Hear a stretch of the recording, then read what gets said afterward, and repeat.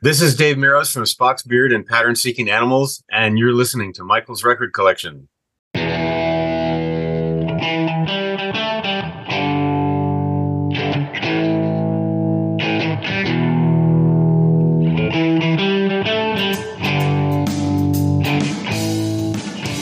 Hello, and welcome to Michael's Record Collection, where we talk about great music with the people who make it and the people who love it.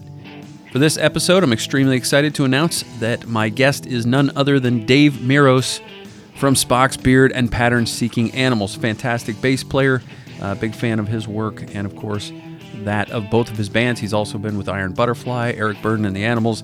He's had a long, illustrious career, and very happy to get some time with him to talk about a couple of new releases coming out on Inside Out Music. His new band, Pattern Seeking Animals, not really that new. They've been around about 5 years now. New album called Spooky Action at a Distance comes out October 27th on Inside Out Music. And very excited about this. Spock's Beard's Feel Euphoria album is celebrating its 20th anniversary this year.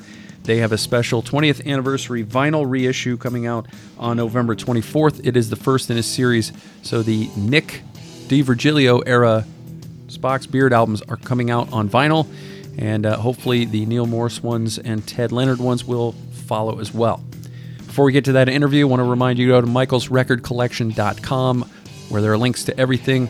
You can find a link there to my newsletter. You can get it free in your email every week. You can find a link to my Patreon, where you can sign up for as little as $2 a month.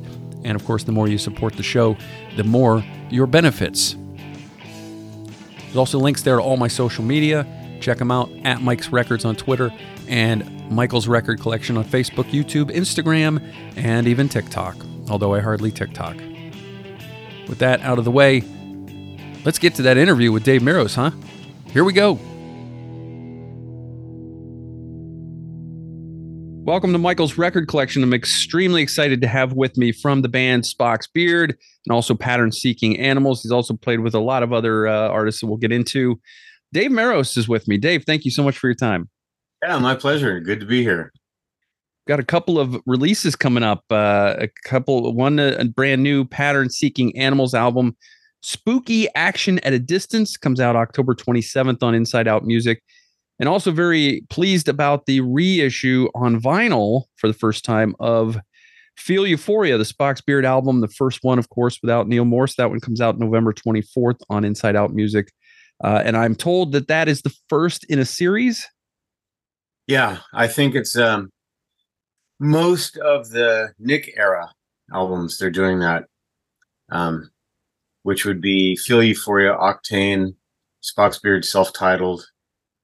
Also, part of the deal was a couple live things. But I don't know if they're going to do that with the live recordings, but at least those three studios. It would probably also should include the 10X, but that was on a different record label. So I don't know if they're going to do a separate deal on that or not, but at least those three. Well, that would be great for Spock's Beard fans. And I had Neil Morse on the show before, and he does have plans to release the original Spock's Beard lineup albums on vinyl as well when he gets around to it. He's a busy guy. That's good. I get asked about that all the time. Every time Spock's Beard does something with vinyl, it's always, what about, the first six? You got to talk to the man. He owns those. Understood. So I want to start out by, I want to take you back in time. I don't know, for some people, this is a hard question. For others, it's pretty easy. But what was your first favorite record? Well, I guess I'm old now, so that's not lucky, but I was lucky enough to grow up in the 60s. And so I was there, for the Beatles and the Stones and all those new bands. And my first favorite record was probably Meet the Beatles. I mean, I think I just wore that out. Monkeys, I was really into the Monkeys too. Nice. Yeah. Looking back, I was embarrassed about it for a while, but going back and listening to it again, those are great songs. They had so good of songwriting, all the teams they had writing songs for them, and maybe a little bit prophetic. I was a big Star Trek fan when I was a little kid, and I saved up my 3.99 or whatever the albums were back then, and went in and bought Leonard Nimoy album. Nice. Yeah, not everybody has that. If you still have it, it's probably worth some money. I still have it. It's really funny. As all those actors that used to put out albums, they were really hilarious. Yeah, yeah, for sure. And then what was cool about some of the stuff you were probably listening to as a kid, you did end up getting to play with Iron Butterfly and Eric Burden and the Animals. That had to be something all those years later, getting to play with those bands. Yeah, it was cool. I remember, those artists from when I was a kid, and then being able to actually play with them. I remember when I first got the Eric Burden gig, we did a couple rehearsals before he came in, and then he came in on like the third rehearsal, and he started singing, and it was like, that's the guy, that's the dude right there. So you're known as a bassist, but my understanding is you started as a kid on the piano and then moved to horns. Is that correct? Yeah, I started off, I was 9, started taking piano and, classical, and I was really into that. But then I got into like junior high and high school, and not much room for piano in those bands, so I wanted to play in the high school band. So I started playing horns, kind of jumped around from horn to horn. And I was playing bass trombone at UC Berkeley when I first went there. And some friends of mine were starting a band, and they needed a bass player. And so they just asked me if I wanted to play bass, and that was it. That was that hooked me in. So yeah, you went from playing horns and piano to bass. How long did it take you to pick that instrument up and kind of get a good feel for it? Well, I had taken in high school, I had taken a couple guitar lessons because my brother was taking guitar lessons and he quit, and the month was paid for. So I took 2 or 3 guitar lessons. And so I learned where the strings were and a couple chords. I didn't like guitar at all. I didn't continue. And, but I kind of knew how it was laid out. And, I found out when I actually picked up a real bass that I had been a bass player my whole life. I just didn't know it. I store bass parts in my head, and that's kind of a lot of time. That's all I listen to is the bass and drums, good.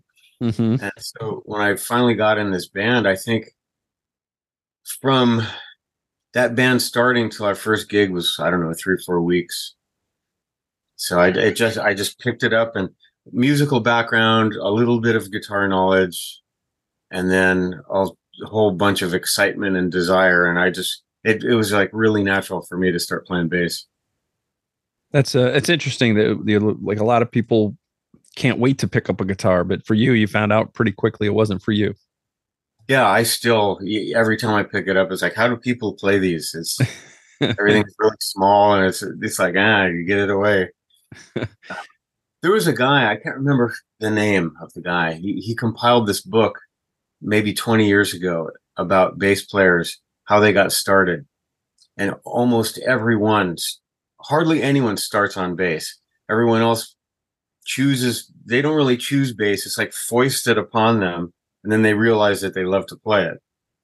And there were hundreds of people in this book, and almost every one of them was that.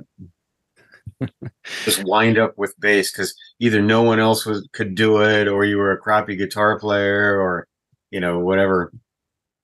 Yeah, well, it's an important instrument, and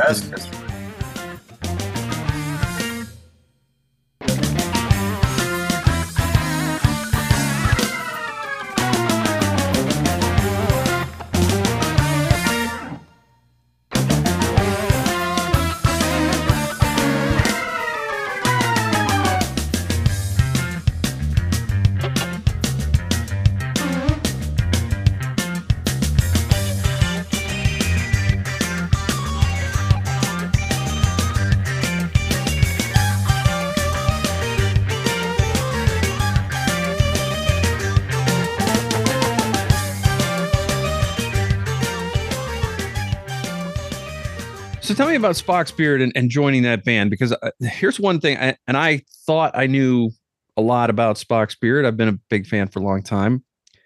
I didn't realize you weren't the original first bassist in that band. You had replaced John Ballard, but how did that come about? I'm not completely sure.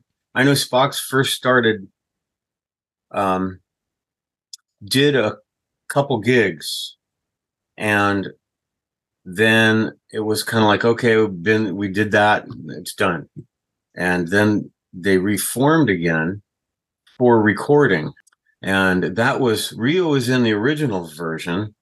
It wasn't even called Spock's Beard. It was called, I think it was called One.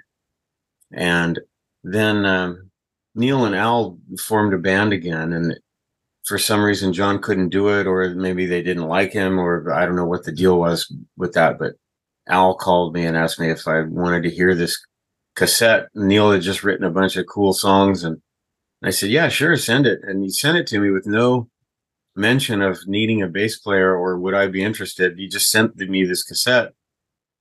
And then a few weeks later asked if, I'd be interested in maybe checking it out, coming to a rehearsal. And so I said, yeah, this would be great. I was really hoping at the time for something that would be challenging for me and actually kick my ass. And that was it. That was good. It was just what I was hoping for.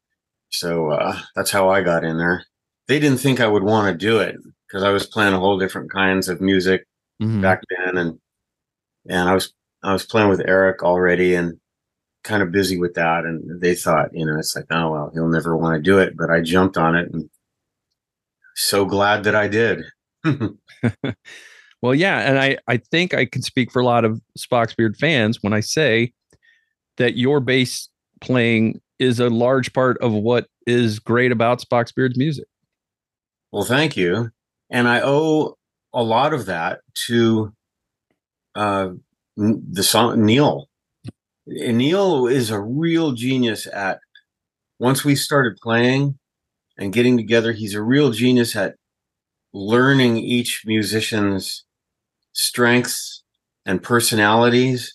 And he writes parts. He kind of gets into the mindset of each player. It's like, this would be awesome. Al would be perfect right here. This is a total Dave part. And, he wrote a lot of those parts.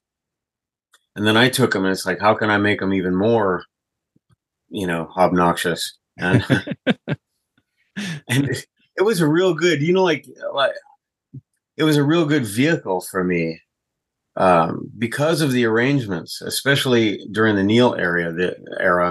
The arrangements were fairly sparse, and it gave me room to be completely over the top with the tonality and the aggressiveness and stuff. And,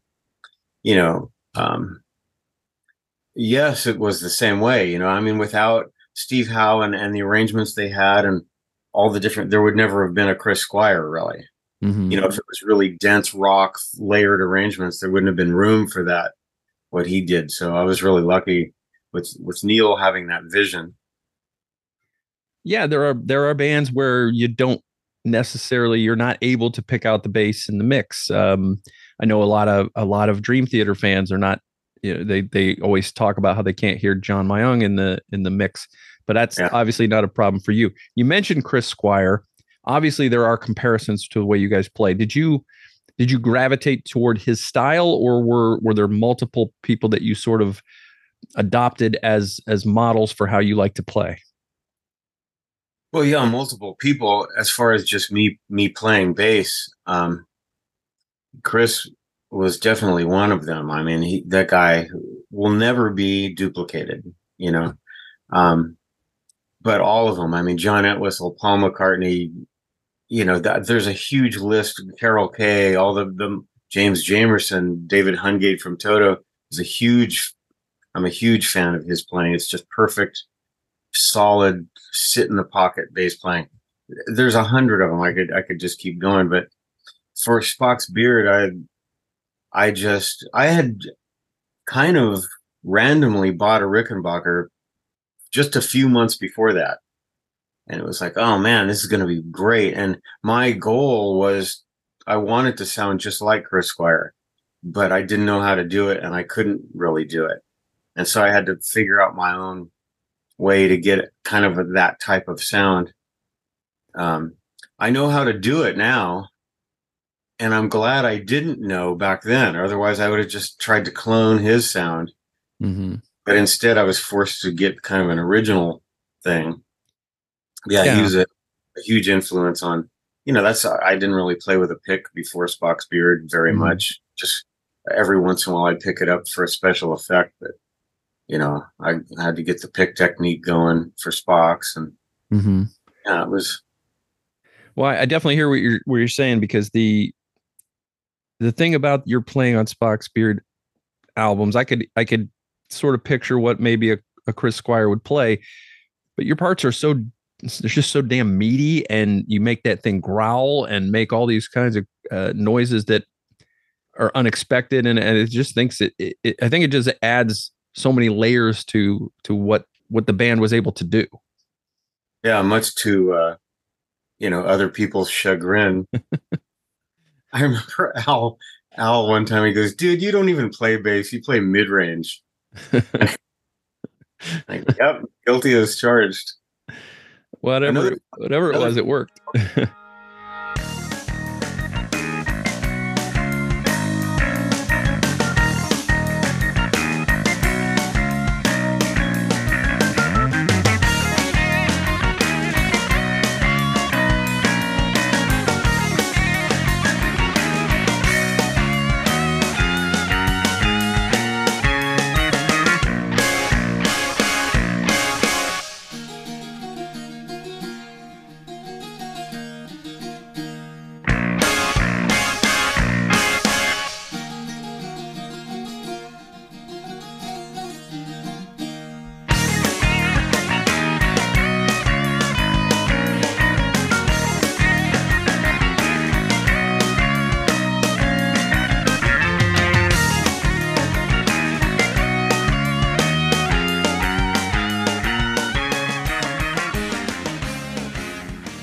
we were mixing our second album, and we were in Kevin Gilbert's studio at the time. And what we normally do, and what bass players a lot of the time do, they'll do two tracks, one just direct, and then they'll do a mic'd amp or out of their pedal board or something for all the high end and the tone and stuff. And they'll use the DI to kind of boost up the low end and give you a nice clean low end, mix the two together.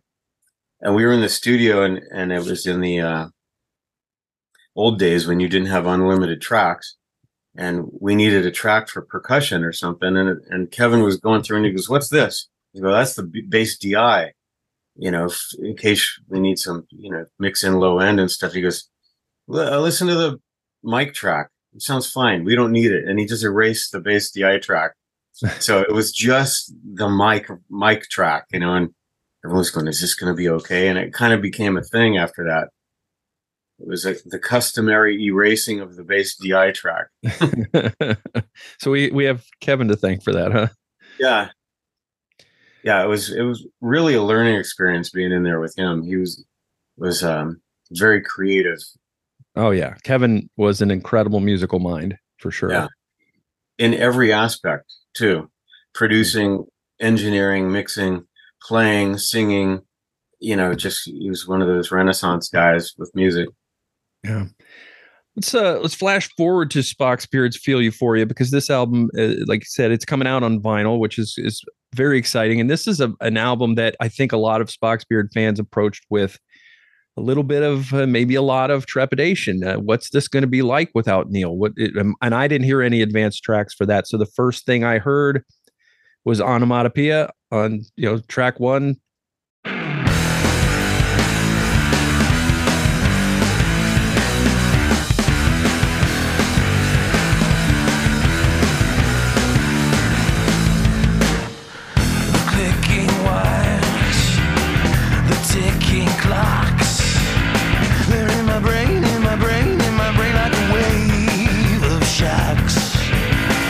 Bangos a world, the bright sun cracks.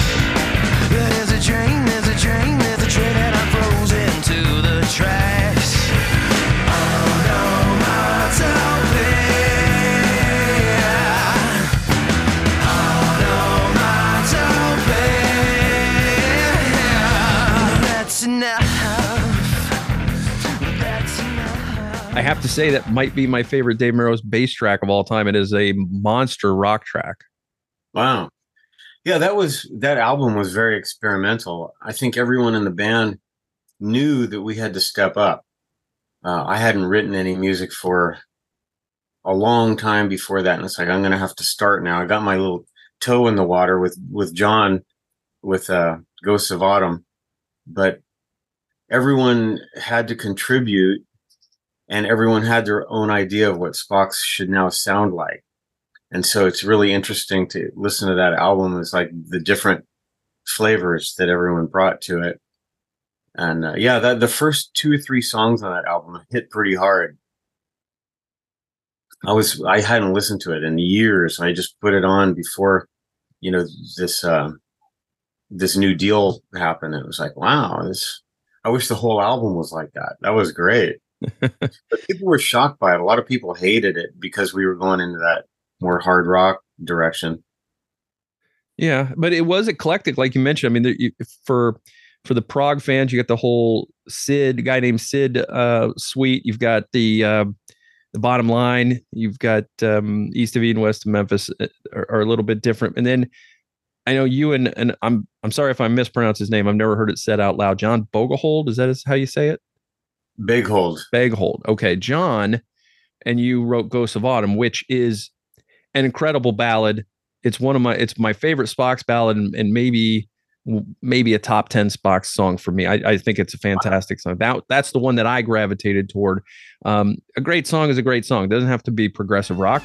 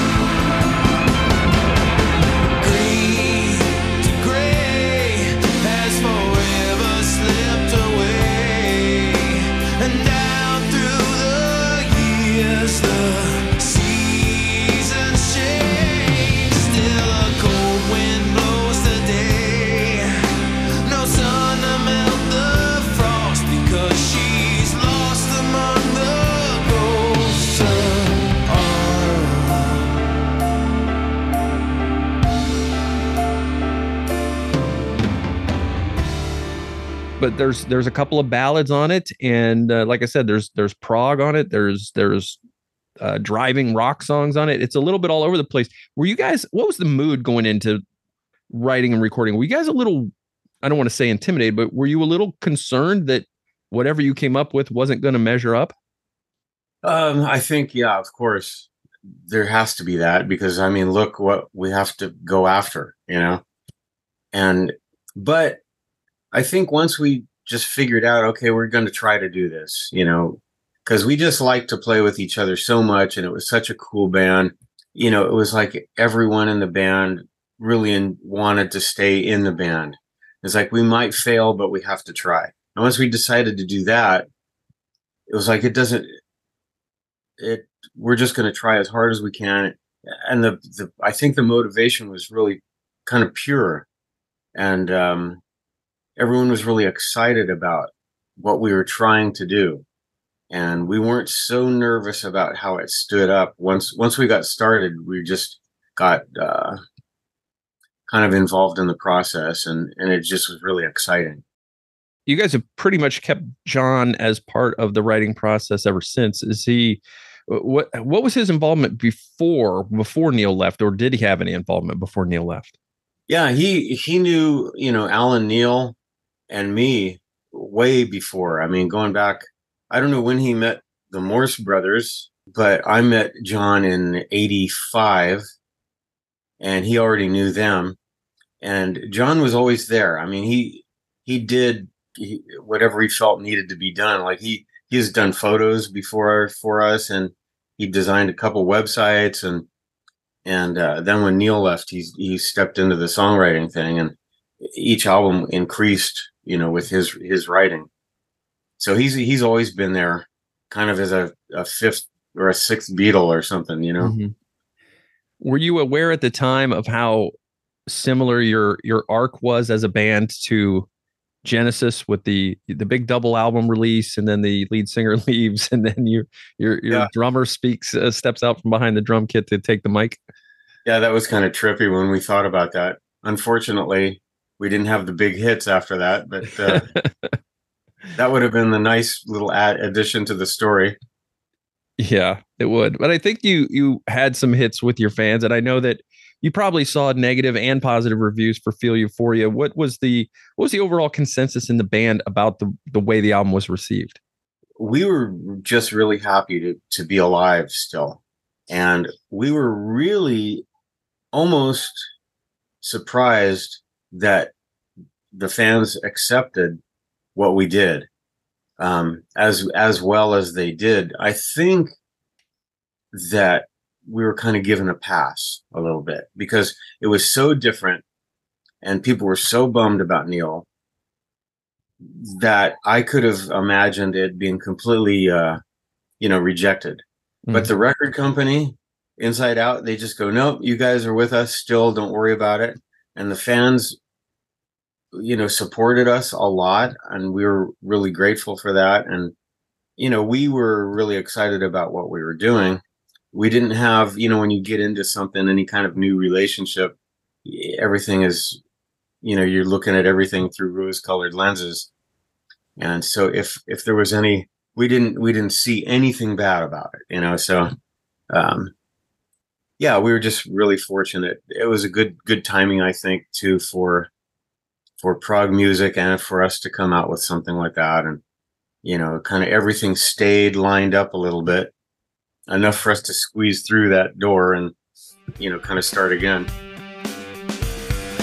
Once a lost soul raced a shadow down a dark road out of town, tried to leave himself behind him, east of Eden, west of Memphis, like a dagger through the heartland, over gravel, dust and glass, stormed out clouds and neon halos, east of Eden, west of Memphis. This is how the story goes. Took a miracle to make him go.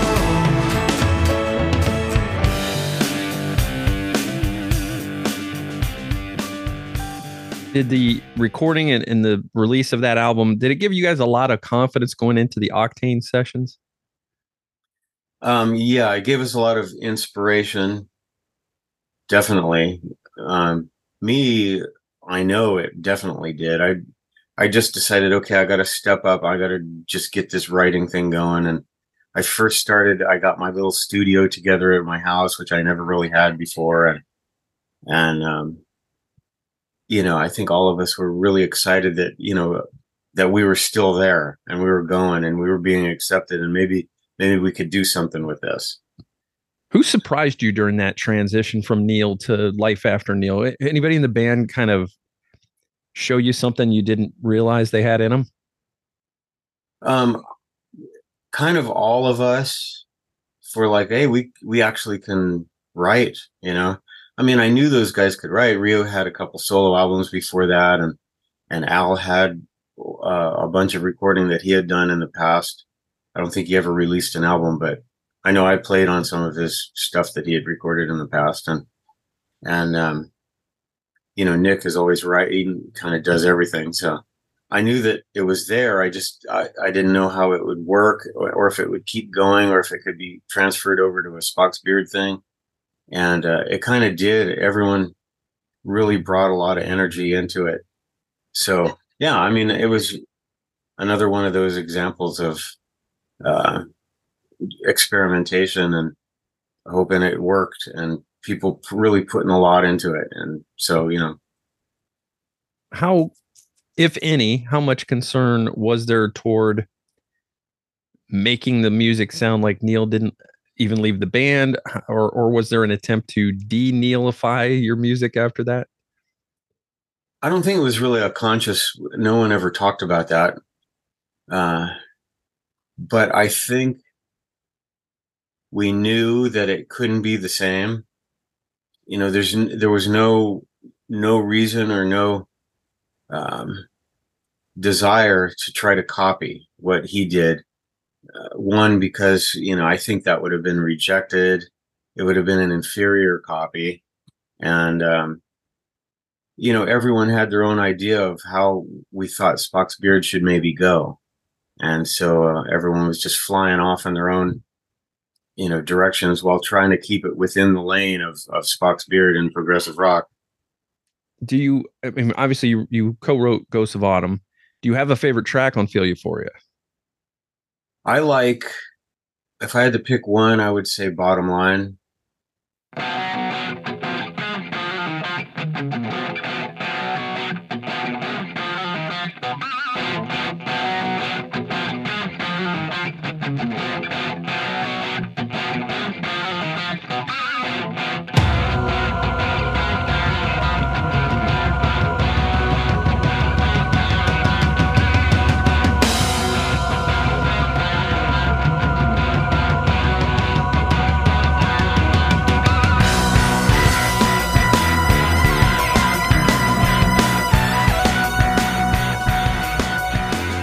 That guitar riff, that was a guy, Stan Ausmus, another guy that usually contributes like one song to each of our albums after Neil left. And his song, I just love the way he writes. And that song kind of has all the elements, and it's stood the test of time too, I think. Yeah. That's my favorite one. Also, the first two or three songs, going back and listening now, hearing the impact, how hard we played those songs, how much heart we put into those. It's those. I still like those too. But I think if I had to choose the one, it would be Bottom Line. Yeah. Onomatopoeia is definitely a surprising first post Neil track. It is balls to the wall song, and it is, you guys play the crap out of that one. It's a great opening track. And I just remembered we first came out with that album, and Neil got a promo copy, and I was talking to him, and he just goes, wow, you guys like really harder rocking now. And he said it with like ooh boy, I hope that works out for you guys. Yeah, well, it was, and you and Nick are certainly the bottom end of that song. Is really drives that thing, pushes it forward. So well done. But again, you guys have Shining Star, ballad, Ghost of Autumn's a ballad, Carry On's a ballad, and then you've got East of Eden, West of Memphis, a very catchy song. And then I don't know what to even make of, and at the time I didn't even know what to make of the title track. It was so different from anything you guys had done. Yeah. When the clouds are closing in, it's alright. No, I will not give in. It's alright. You can feel my every move. Sooner or later, I refuse to let you into my good graces. See the smiles upon their faces, leading up to my reply. Their voices fill up the night sky.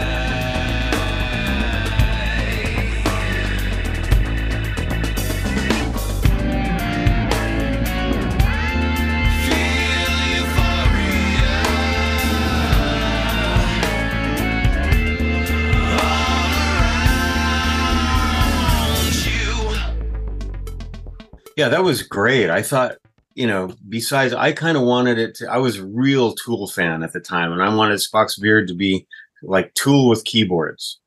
And so I was kind of pushing for that. And Feel Euphoria was like I was thinking, okay, maybe not Tool, maybe this, because it was so like modern sounding and different.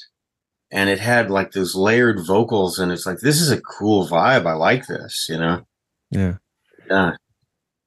So Feel Euphoria. I'm looking forward to adding the vinyl to go with this. Oh, by the way, one of my favorite covers of all the Spock's Beard records. I love this little over here, this rainbow coming out of the gray and adding color to the landscape or whatever you call that. But it was Nick DiVirgilio on lead vocals, drums, acoustic, and electric guitar, percussion, and loops. Alan Morris on electric and acoustic guitars and vocals. Rio Akimoto on keyboards, and of course yourself, Dave Meros, on bass. And that one comes out on Inside Out Music on 180 gram vinyl, double vinyl. It's a double album on November 24th. In addition to if you have the CD, you're also going to get the 2 bonus tracks, Moth of Many Flames and From the Messenger. Tell me a little bit about those songs. Those, I think Moth of Many Flames was an Al song. I don't remember exactly, but I think that's just a demo that Al had. And then Rio did The Messenger. I think he created that because they wanted a couple bonus tracks. I'm not sure if we had reached the point yet. There was the Japanese release. I'm not sure if this had one, but Japanese releases, they always want a couple extra. Mm-hmm.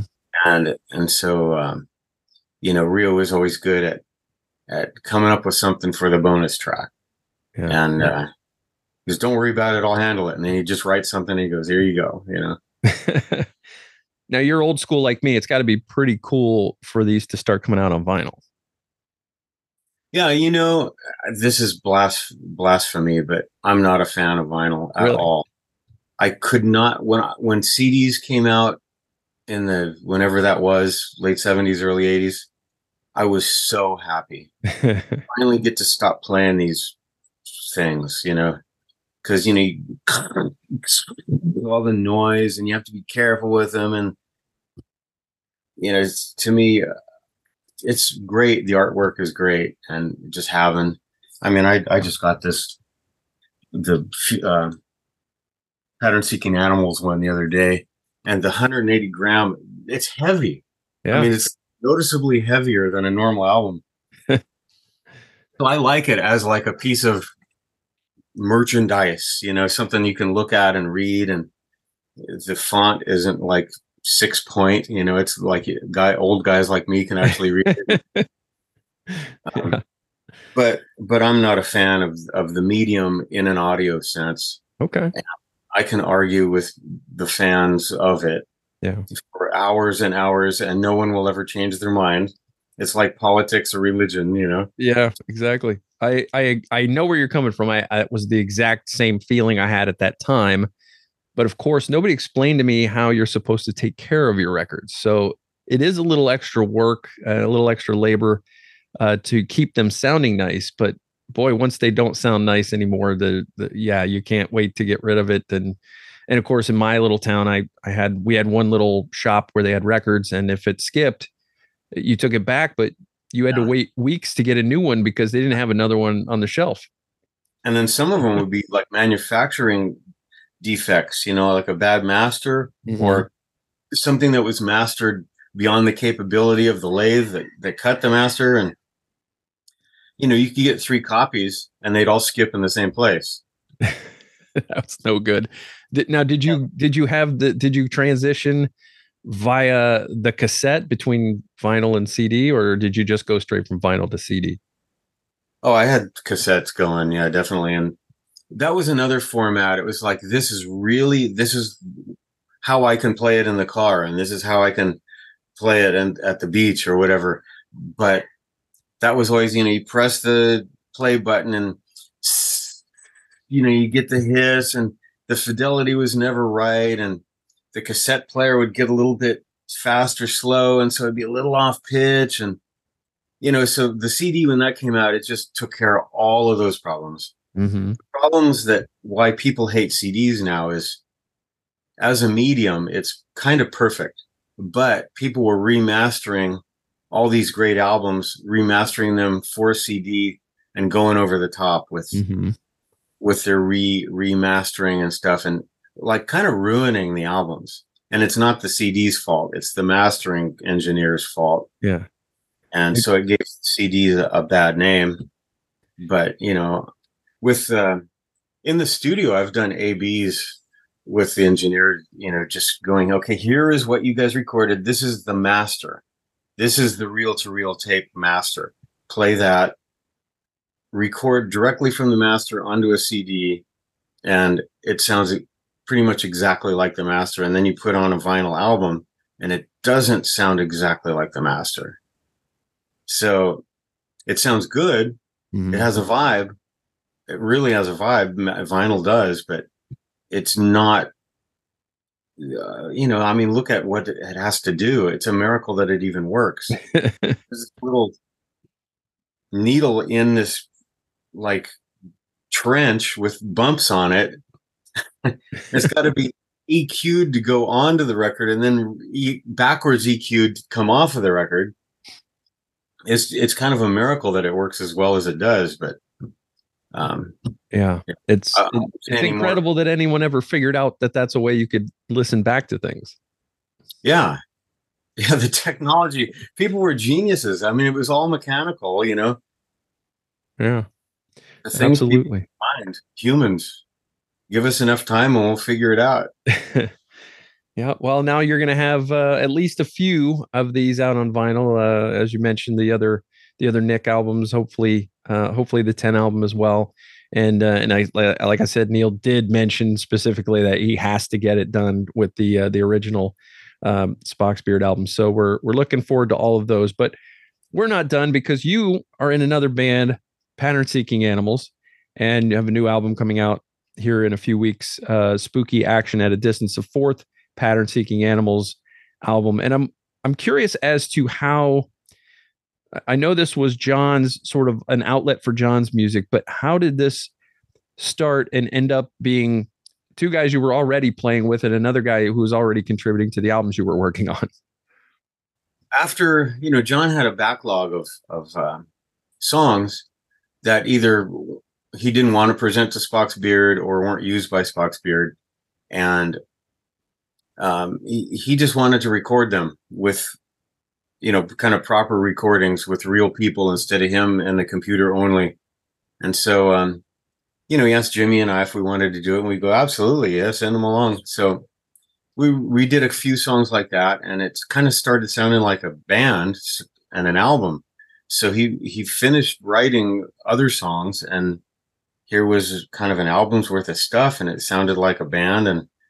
And he had been talking with Thomas from Inside Out, and Thomas said, yeah, absolutely, send it. And Thomas liked it. And so, we signed Pattern Seeking Animals to I think that was a 3 album deal. And all of a sudden it's like, I guess we're a band. Yeah, let's go.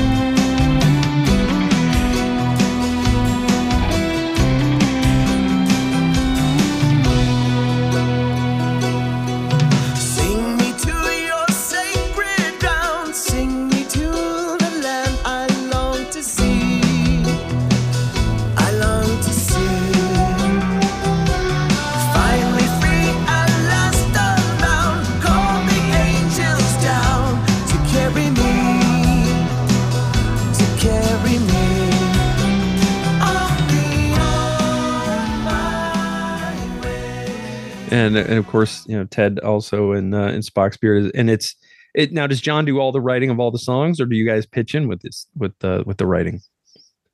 There have been a couple contributions by Ted and by me, but it's mostly John. And he writes like you would like a soundtrack writer would write, or an orchestrator or a classical writer. He'll orchestrate all the parts, and there's some latitude in what we can do with those. We can interpret them to a certain degree, but a lot of things, like if one part, it's like, oh, I'm feeling something different right here, but I listen to the rest of the tracks, it's like, no, I got to stay with the cello there, or I got to, so A lot of it for all the parts are written out, but we do have some kind of latitude to add. And sometimes he'll just leave a spot blank. It's like, just, I don't know, here, just do something, play, Mhm. But yeah, it's mainly him. Now, as a bassist, and maybe not just for as a bassist, but this could apply to drummers or guitarists or keyboard players as well. When someone else is writing the songs and you're putting your stuff down, maybe you don't even know what the lyrics are to this thing yet. How important are the lyrics to you in the final product? Do you even care what the guy's singing about? Well, I have a particular brain that I thought was defective for the longest time, but I found out that it's an actual thing. And there's a lot of people, when there's drums and music happening, I can't understand lyrics. They can be totally mixed clearly and everything. And I just hear like a sound, it might as well be a saxophone or something. I can hear syllables and stuff, but my brain doesn't really put it together. So I just mainly go on the vibe of the music. And sometimes John he'll send out lyrics like for Ted to sing and stuff. And then I can read them and I go, these are really cool. And, but, I'm definitely not one of those people that interpret the lyrics as I'm playing, Yeah. because I don't even know what they are. Now, the reason I asked that question is because John's a really interesting storyteller with a wide variety of interests. I don't know where he borrows from historical, he borrows from fiction, he makes things up in his mind. And so I was just curious. I'm always curious as to when you're making an album and you get the finished product in your hand, you play it back, and then you find out what they're saying, how that impacts you at the time.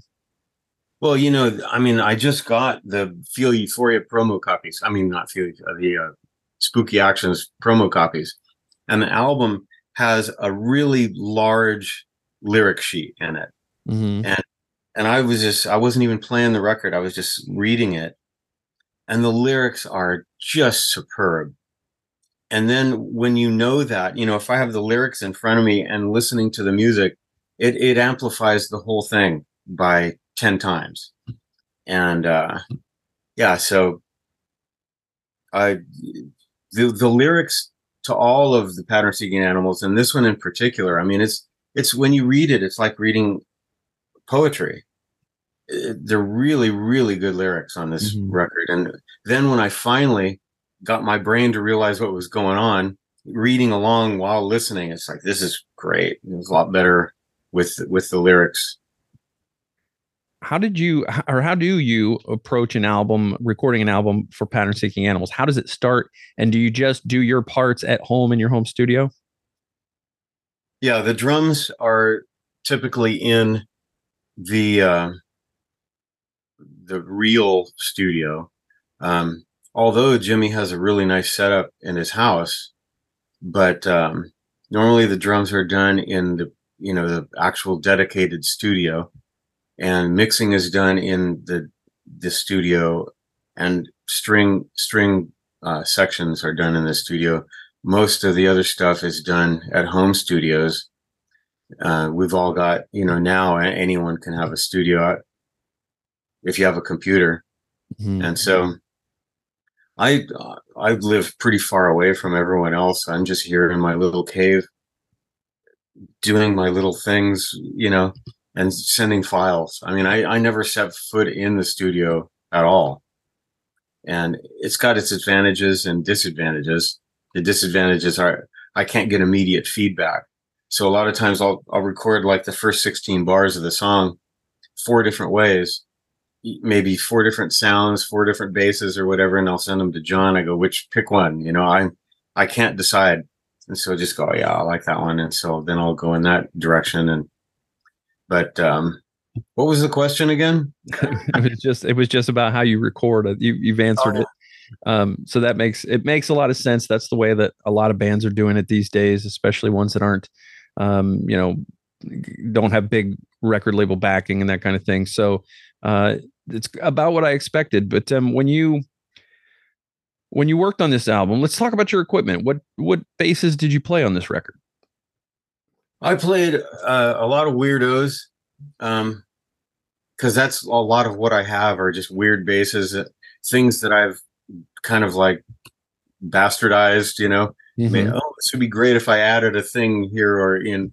And so I played from Iron Butterfly. I had a replica of a Mosrite bass, and it's got really old flat wound strings on it, and it's got a total sound. And I used that, I think, on two songs, a total flat wound with a pick. And then I also have a Fender Precision bass that has really old strings on it. I mean, like 25-year-old strings. That thing just sounds great. And I use that for a song or two. Then I have a couple basses that aren't Rickenbackers, but I've modified those so they sound like a Rick. And I use those. Some basses I'd use, I mean, some songs I'd use two basses, like the intro and verse would be a bass with flat wounds. And then all of a sudden, here's the Rick sound that comes in. So, I mean, that's one of the advantages to recording at home. I can have everything that I own within 10 feet of me and just keep experimenting. But that's also a downside because I tend to go down rabbit holes with that. Mm. Just try too many things. It's like, just pick one. Now, do you ever get concerned? What do I do if I have to play this live? Oh, yes. Yeah. And we all kind of faced that when we had gigs booked fine. It's like, oh my God, how are we going to do this? And it's one of the hardest gigs I've ever done. I would maybe say it is the hardest gig to play live that I've ever done.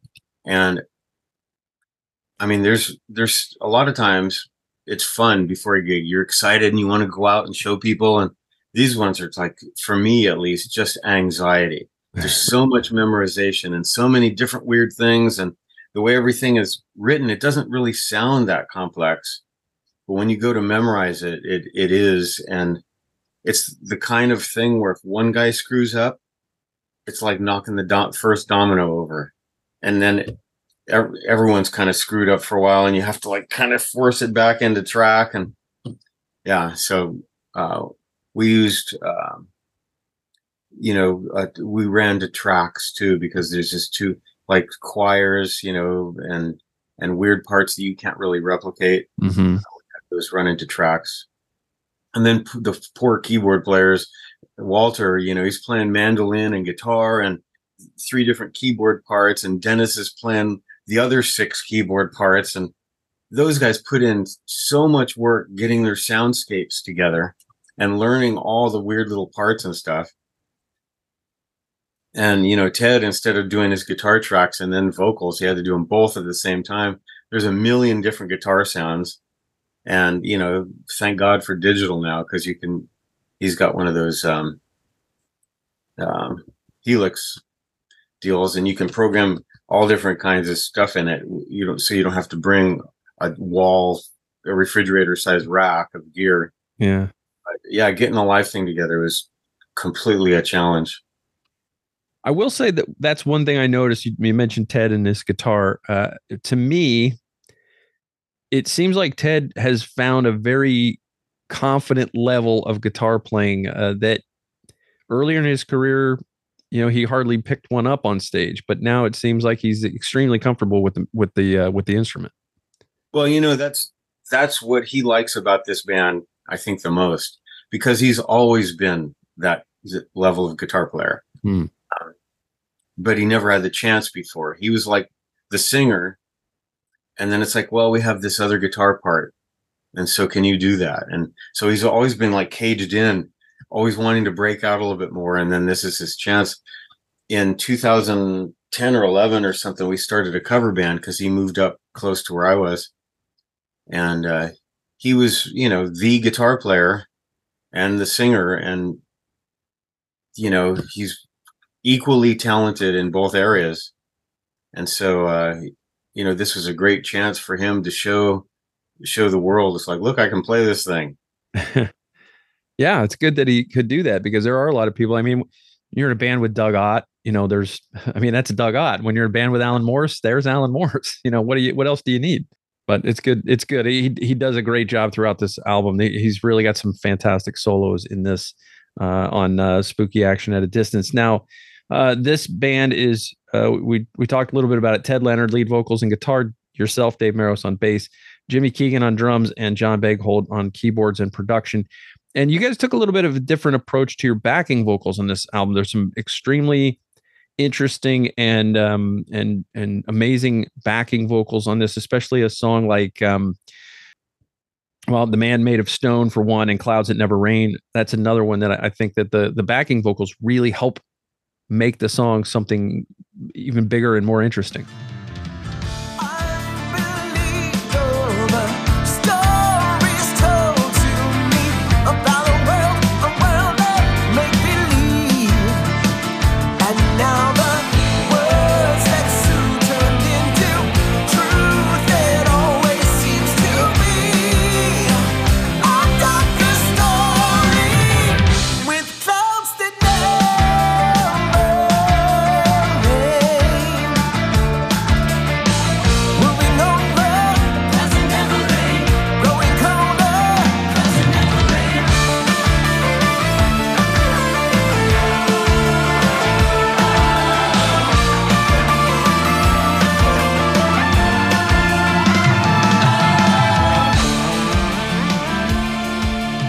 Yeah, there's a couple songs on the album that were co-written by a friend of and former bandmate of John and me too. I was in the 80s. I was in a band with this woman, Diane Boothby, who's an incredible songwriter, singer.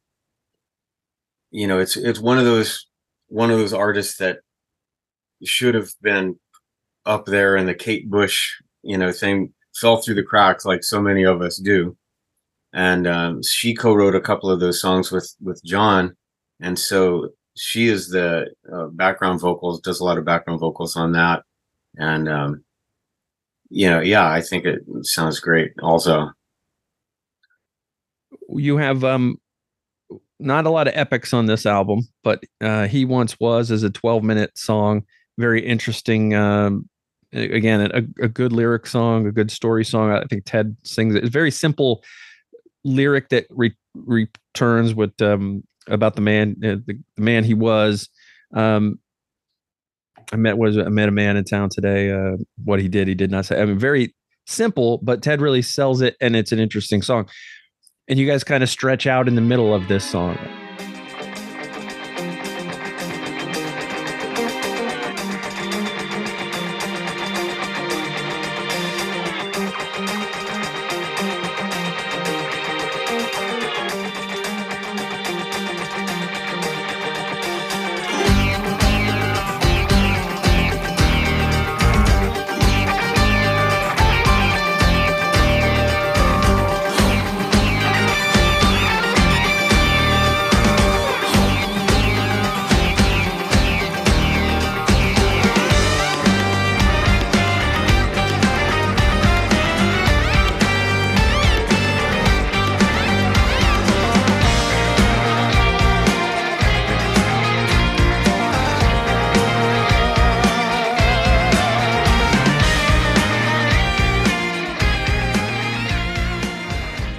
Is this one of the things that you guys try not to do as much because of your affiliation with Spock's Beard, or do you even think about it at all, about the lengths of these songs? Well, it's I know that, as we go from album to album, John's gotten more into like pruning things down and not stretching them out for the sake of having a long song. There's actually, it's kind of weird, but there's actually a little bit of pressure to do long songs formats in prog. Mm-hmm. People are sometimes impressed when you just, before the album comes out, and you post the song titles and the lengths, and they're just going, ooh, 17 minutes, that's going to be good. And it's kind of funny, but we're kind of bucking that trend a little bit, and getting things down to the nut of the song a little bit more. We always have one that, John would be the guy to really talk to more about that, but I know he's kind of consciously pruned things down a little bit. But if the song kind of says, I feel like going in this direction, he'll definitely go there. Mm-hmm. Now, Ted's voice is what Ted's voice is. but you as a bassist, you have different choices of what you can do. Do you do anything different for this band to differentiate your playing in Spock's Beard, or do you not worry about that? Yeah, I try to do Spock's Beard, like I was saying, it gave me the opportunity to be the obnoxious bass player that I always wanted to be. um, because of the arrangements and because of the instrumentation and the writing and different writing and stuff. I don't want to force that into places it won't fit. So I could have made a joke about that right there, but I won't. So I try to get an idea in my head. I've got a lot of hero bass players and a lot of favorite bass tones. And like on this album, I played basses with flat wound strings quite a bit, really, and I really like playing with flat wounds. I mean, I think I'm, turning into a poor man's version of Pino Palladino or something, being known for one thing and then at some point in your life deciding you want to play a bass with flat wounds. I'm going there. Every time I pick up one of those basses with the flats, it's like, this is so fun and it sounds so good. But yeah, it's mainly about what the song kind of asks for. And when I was younger, I used to develop a sound. It's like, okay, this is my bass. This is the sound I get. It's as good as I can get for what I like. That's what it is. I've become much more schizophrenic in my older age, collecting all these weird instruments and wanting to use them all. So yeah, my playing is a lot different than it was in Spock's Beard. The tonality, every once in a while, I'll go back to it, but it's similar, but different, and sometimes quite a bit different. Yeah, I noticed that. That's why I asked the question about whether you try to play differently, because it isn't the same stylistically necessarily. It isn't the same tone necessarily. It isn't that big, thick, meaty, chunky, growling thing that you do on some of those Spock's Beard albums. But it suits the songs perfectly, and a lot of these songs from Pattern Seeking Animals, and on this album in particular, they're progressive rock, but they're tight, they're catchy, they would fit in with the musical format on many radio stations. The one of the interesting ones that stuck out to me though was Window to the World, because it's got that Police vibe, that reggae ska vibe.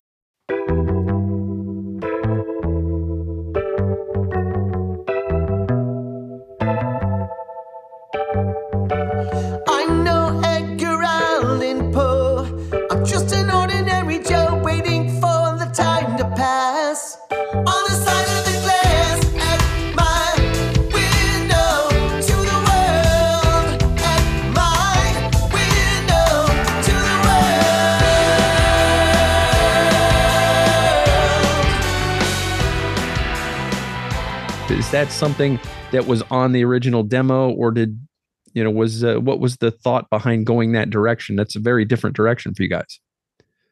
That was quite the demo goes back, his original demo with Diane, and was done in the 80s, maybe 1990, but late 80s probably, I think.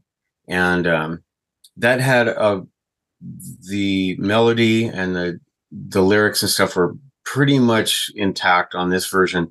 The arrangement's really different. And I don't know, John gets inspirations from a lot of different areas, and something will strike him and he'll just go that direction. The interesting thing about progressive rock, and it happened with that song, is that sometimes when you first listen to a record, you don't know if you like it or not. You have to hear it a couple more times. That was one of those that I didn't really care for the first time I listened to it, but the more I listened to it, the more and more I kind of got it and got into it, and I enjoy it quite a bit now. But at first, I really wasn't sure about that one. Well, it is weird the way different people hear different things, because I wanted that to be the lead off song. Oh, it's really? Like this one grab everybody. Just let's do that one first. I can't remember what the first one is now. It's A Man Made of Stone is the track. Yeah, so I thought Window to the World was the most catchy one. So, but I'm always wrong, always. When it goes like, what order do you think it should be going? It's like, do not ask me because I'll be different than everyone else. Well, again, variety is the spice of life. One thing that I loved about Bulletproof was that you guys inserted the name of the band into the song lyrics, and I don't know if that's where it originally came from, but I always love when bands do that. Yeah, that was yeah, that's exactly what happened because that song was one of the bonus tracks on one of the Spock's albums, and uh, John liked that word, and so when it came time to have his own band and name it, he named the band from the lyric of that song. Mm, I like it. It's great.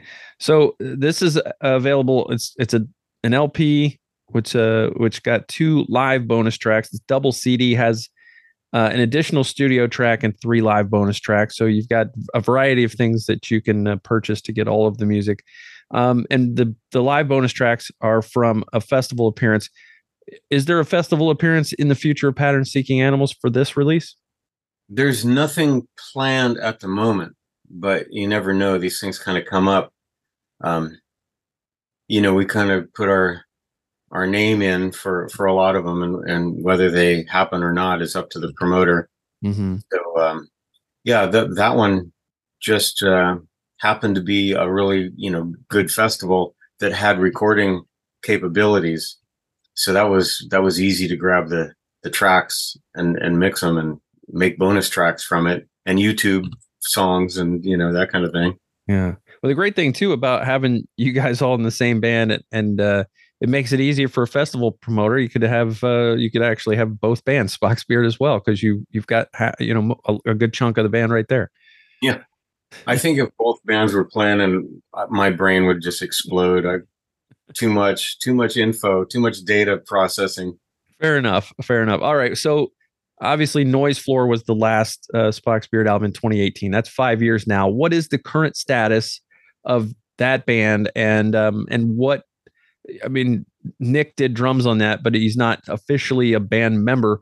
Is there a plan to do another album? And would Nick do the drums again, or have you even talked that far in advance? We've talked. Last year we talked a little bit. Had some talks that like these summits that all the countries go to. The talks fell apart and on the second day of discussion, and so we had a little bit of that. Mm-hmm. And the plan for Spock's Beard is not to really have a plan. Take things as they come, evaluate things on a one by one situation. And, we're getting together a little tour for, I think, February of 2024. And so there's, that. And it just, I don't know, things could happen or could not. It's kind of open ended. Never say never. Mm-hmm. Right now, there's no specific plan to record another record. What was it like when you heard that there was going to be a snow concert at Morse Fest? Yeah, that was, I think enough time had passed. The timing was perfect for that. Neil has a lot of wisdom in those kind of things. He just sent us the idea, and whereas a few years before that there may have been a couple holdouts, no, I don't want to do that, but mm-hmm. Everyone was just going, okay, this could work, it could be cool, and sure, let's go for it. And it turned out so good. I mean, better than I thought it would. And the live DVD, in my opinion, is better than the studio album. And having Jimmy and Ted in there, and the whole Spock's Beard family, it was great. It was a real great experience and something of value, I think. Well, certainly has value. I remember when I got it, I played it, and I just like, what is this salty discharge coming out of my eyes? What is? Yeah, Neil had a few moments there, where okay, I got to keep singing. How am I going to keep singing? I'm being overcome at this moment. Yeah, very very emotional moments on the stage for him, and you're right. It just the fact that the entire band was together, everybody that was formerly or currently in the band being all together in one place was just a very special moment for Spock's Beard fans. Yeah, and having all those people, all those voices to sing, and two drummers to play, and it was kind of, one of those situations that should have happened and finally did. And it was an open end, an untied end for Spock's that was now completed, and it was a good thing to do. Oh, good. I'm glad that you guys did. I'm sure that all your fans are as well. So, when somebody brings this Pattern Seeking Animals album home and they play it start to finish, maybe they're laying in the dark, got the thing cranked up. What do you hope that they take away from that experience at the end of the listening of that album? Ideally, it would be to have the same kind of thing that I used to experience when I was younger, and a new record would come out, and you'd take it into your room, and the lights would be kind of low, and you just sit there and listen to it, and you hear it with full concentration all the way through, and it's kind of this is not like a dancing record, it's not something that you'd party to. Mm-hmm. It's a listening record, and it's kind of like art rock, I would say, just as much as prog rock. And so I hope people could hear it with an open mind, and absorb and accept all the different musical influences, and hear details. There's a lot of details, and also read the liner notes, because the lyrics are just superb. I mean, you can read the lyrics and not need the music. The lyrics are in rock, are often really weird, and a lot of times kind of silly or just spacey, and they sound good when they're sung, but they don't really make sense if you read them. And these things, they're just great. They're completely standalone quality. So, if someone can just absorb the whole thing, that would be my hope, that people would give it that kind of a chance. Yeah. All right. Well, the album's called Spooky Action at a Distance from Pattern Seeking Animals. Comes out October 27th on Inside Out Music. And if you're a Spock's Beard fan, you're going to want to pick up the Feel Euphoria 20th Anniversary Edition on vinyl, November 24th, also on the Inside Out Music. The first in a series. I'm very excited about that.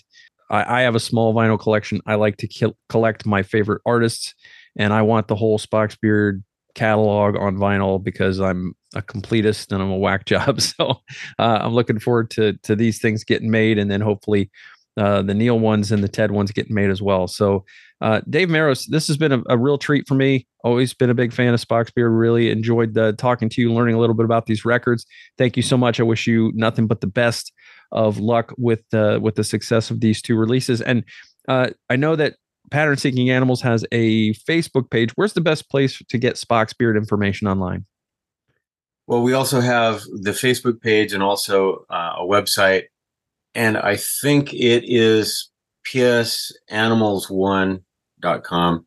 Okay. I think that's what it is, but something like that. If you just Google search Pattern Seeking Animals, you'll find it. Those are the two richest sources of info.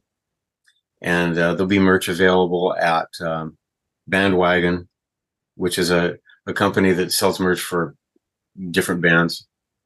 And so, you can buy stuff there, T-shirts and whatever, or back catalog and new ones.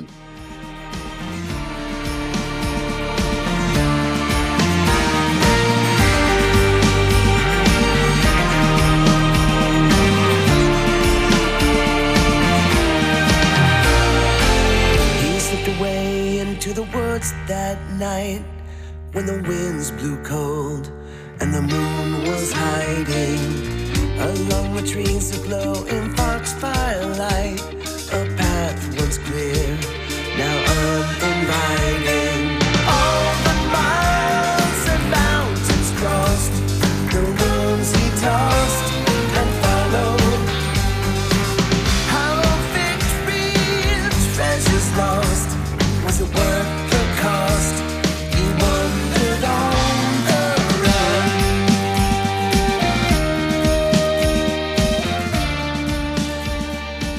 I mean, I know we do these interviews, you put this thing to bed a while ago. Are you currently working on something? It hasn't gone to the point of sending tracks around, but yeah, John has already started writing. I've heard a couple things ideas that he's had. He writes all the time. I mean, I don't know if it's every day, but it might be every day. It's like what he does for relaxation, I think. He's always coming up with ideas. He's one of these guys that he doesn't understand what the term writer's block is. It's like people have that. Why would they have that? Just write. He's always listening to music too. So I think that's keeping his ideas input, constant input of ideas. And so I know that he's writing, and his goal is to do an album a year, which is, pretty steep undertaking, especially with all the production that goes into it. Yeah. And so he's been keeping up with that. And, he writes all year. A lot of times when we record a whole album's worth of stuff, and he doesn't feel like it's sitting well together.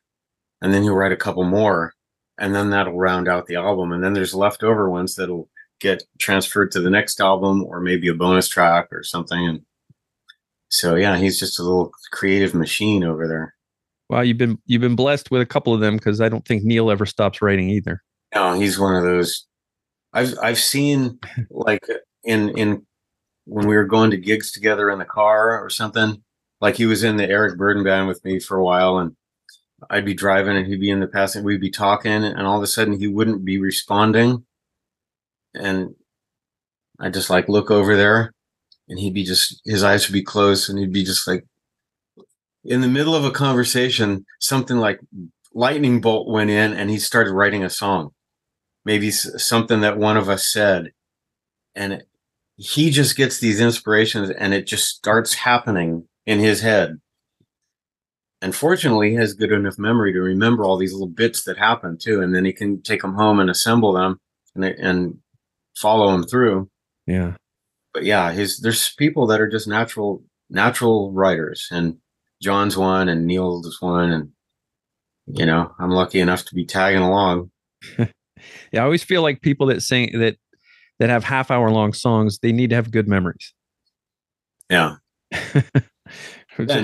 Neil has a uncanny memory. Alan and Richard, the two other brothers, they remember stuff. They can reach back, and it's like, oh, I was reading a book when I was in 8th grade, and I really like that one line. And it's like, what? Yeah. I used to be like that back before my hair started turning gray, but not anymore. Yeah. Dave Meros, Spock's Beard, Pattern Seeking Animals, thank you so much for your time, sir. I really appreciate it. This was a lot of fun for me. And again, nothing but the best with these releases.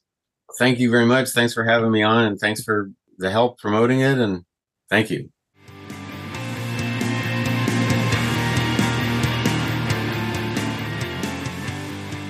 Michael's Record Collection is hosted and produced by Michael Citro. Logo graphic courtesy of Jerry Cutchins. Follow Michael's Record Collection on social media, at Mike's Records on Twitter, and Michael's Record Collection on Facebook, YouTube, and Instagram. If you like what you hear, you can support the show through our Patreon at patreon.com/Michael's Record Collection. For the free newsletter version, go to substack.com and just type Michael's Record Collection into the search bar. Thanks for listening.